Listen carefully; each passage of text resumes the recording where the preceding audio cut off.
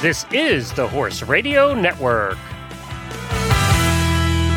This is episode 1346 of Horse Tip Daily, your almost everyday morsel of helpful hints, useful facts, and practical techniques for horse folks. Brought to you today by Bed in a Box.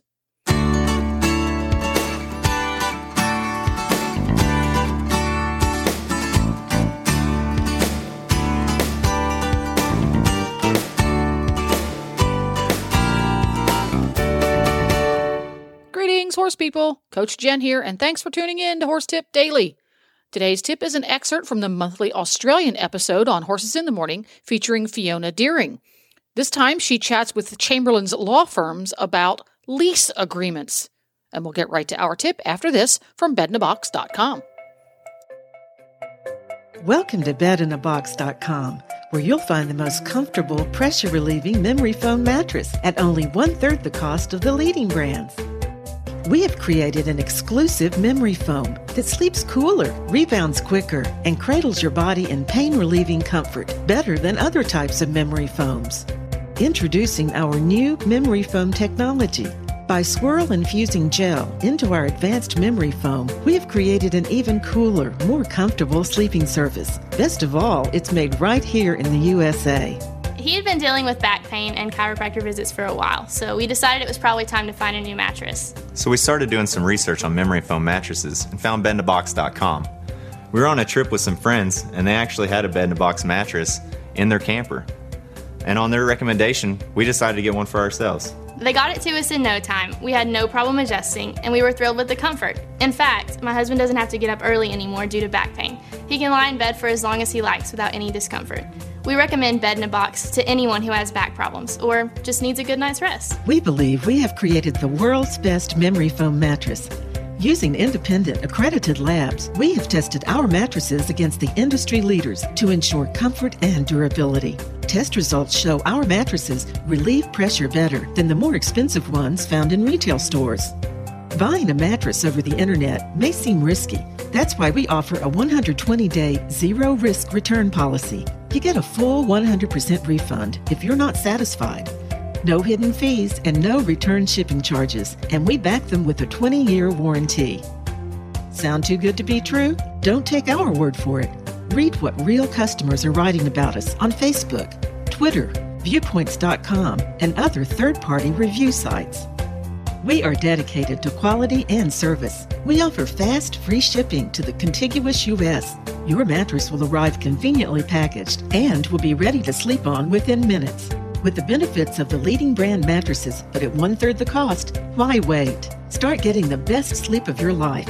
Call, chat, or email one of our friendly customer care agents to learn why 99% of our customers sleep better and toss and turn less on their new Bed in a Box mattress.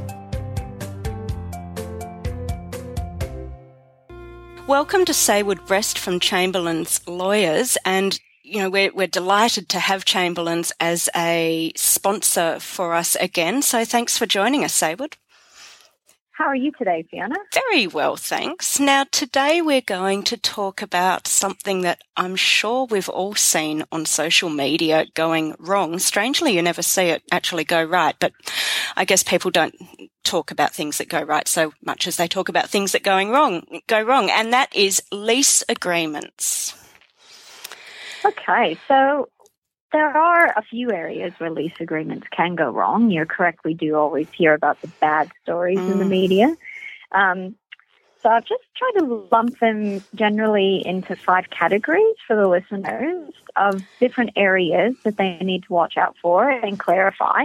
But just as an overall point, I just want to say to the listeners that it would be in your best interest, whether you're the owner of the horse or the person leasing the horse, to get everything in a properly written agreement, which Chamberlain's can help you with if you want to contact us, because you just don't want any doubts as to what the answers are to any of the questions that might come up throughout the course of the lease.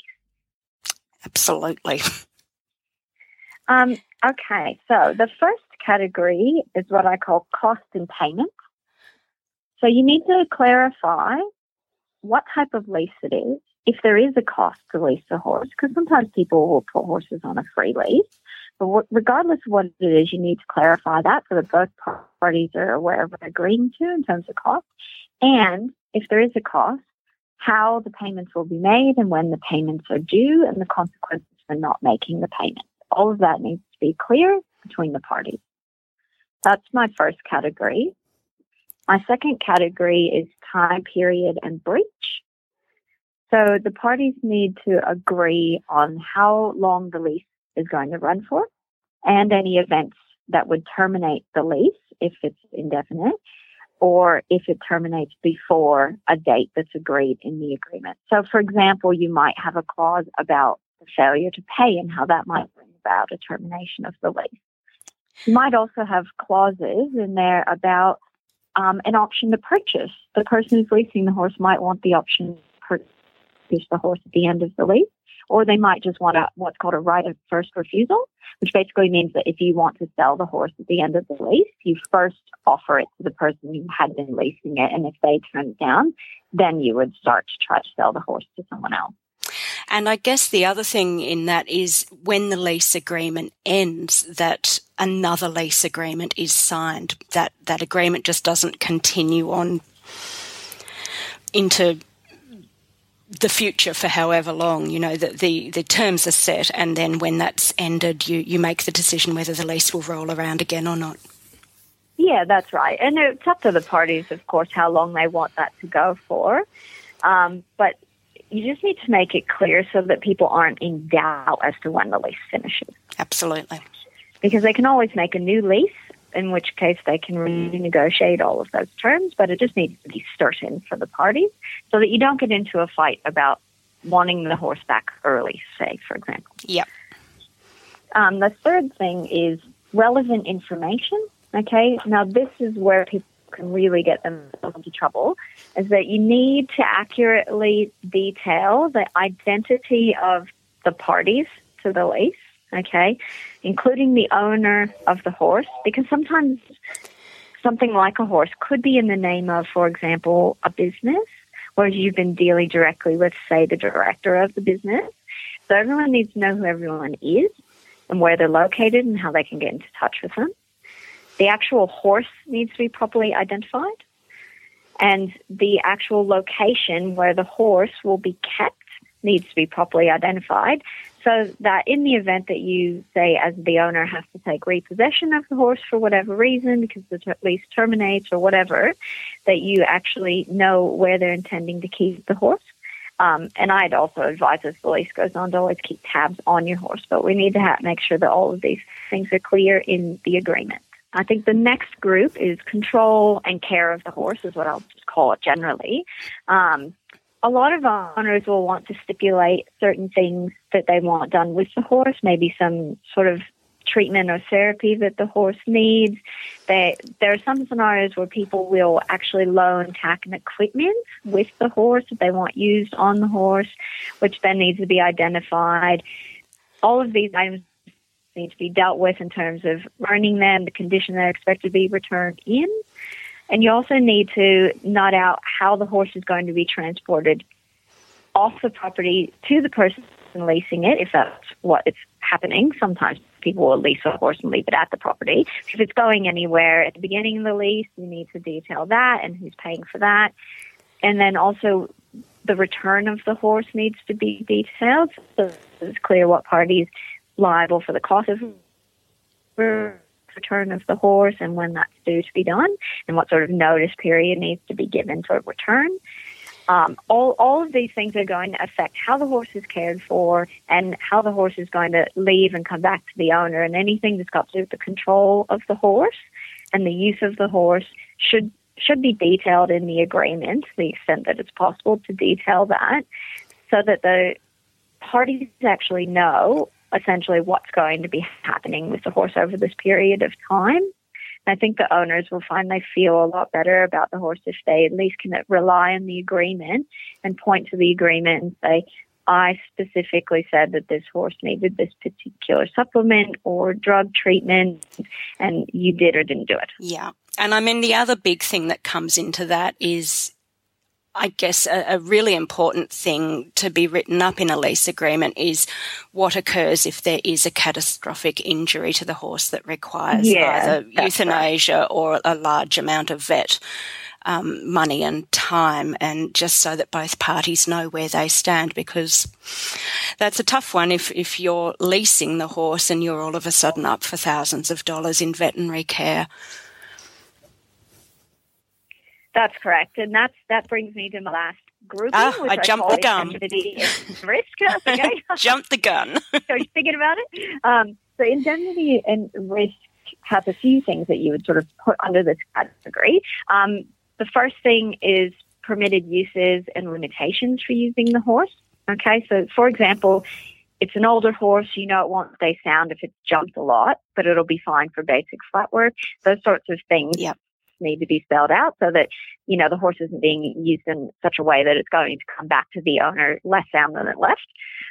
Also, just for the horse's obviously welfare and comfort, that he's not being asked to do things that he's just not going to be able to do.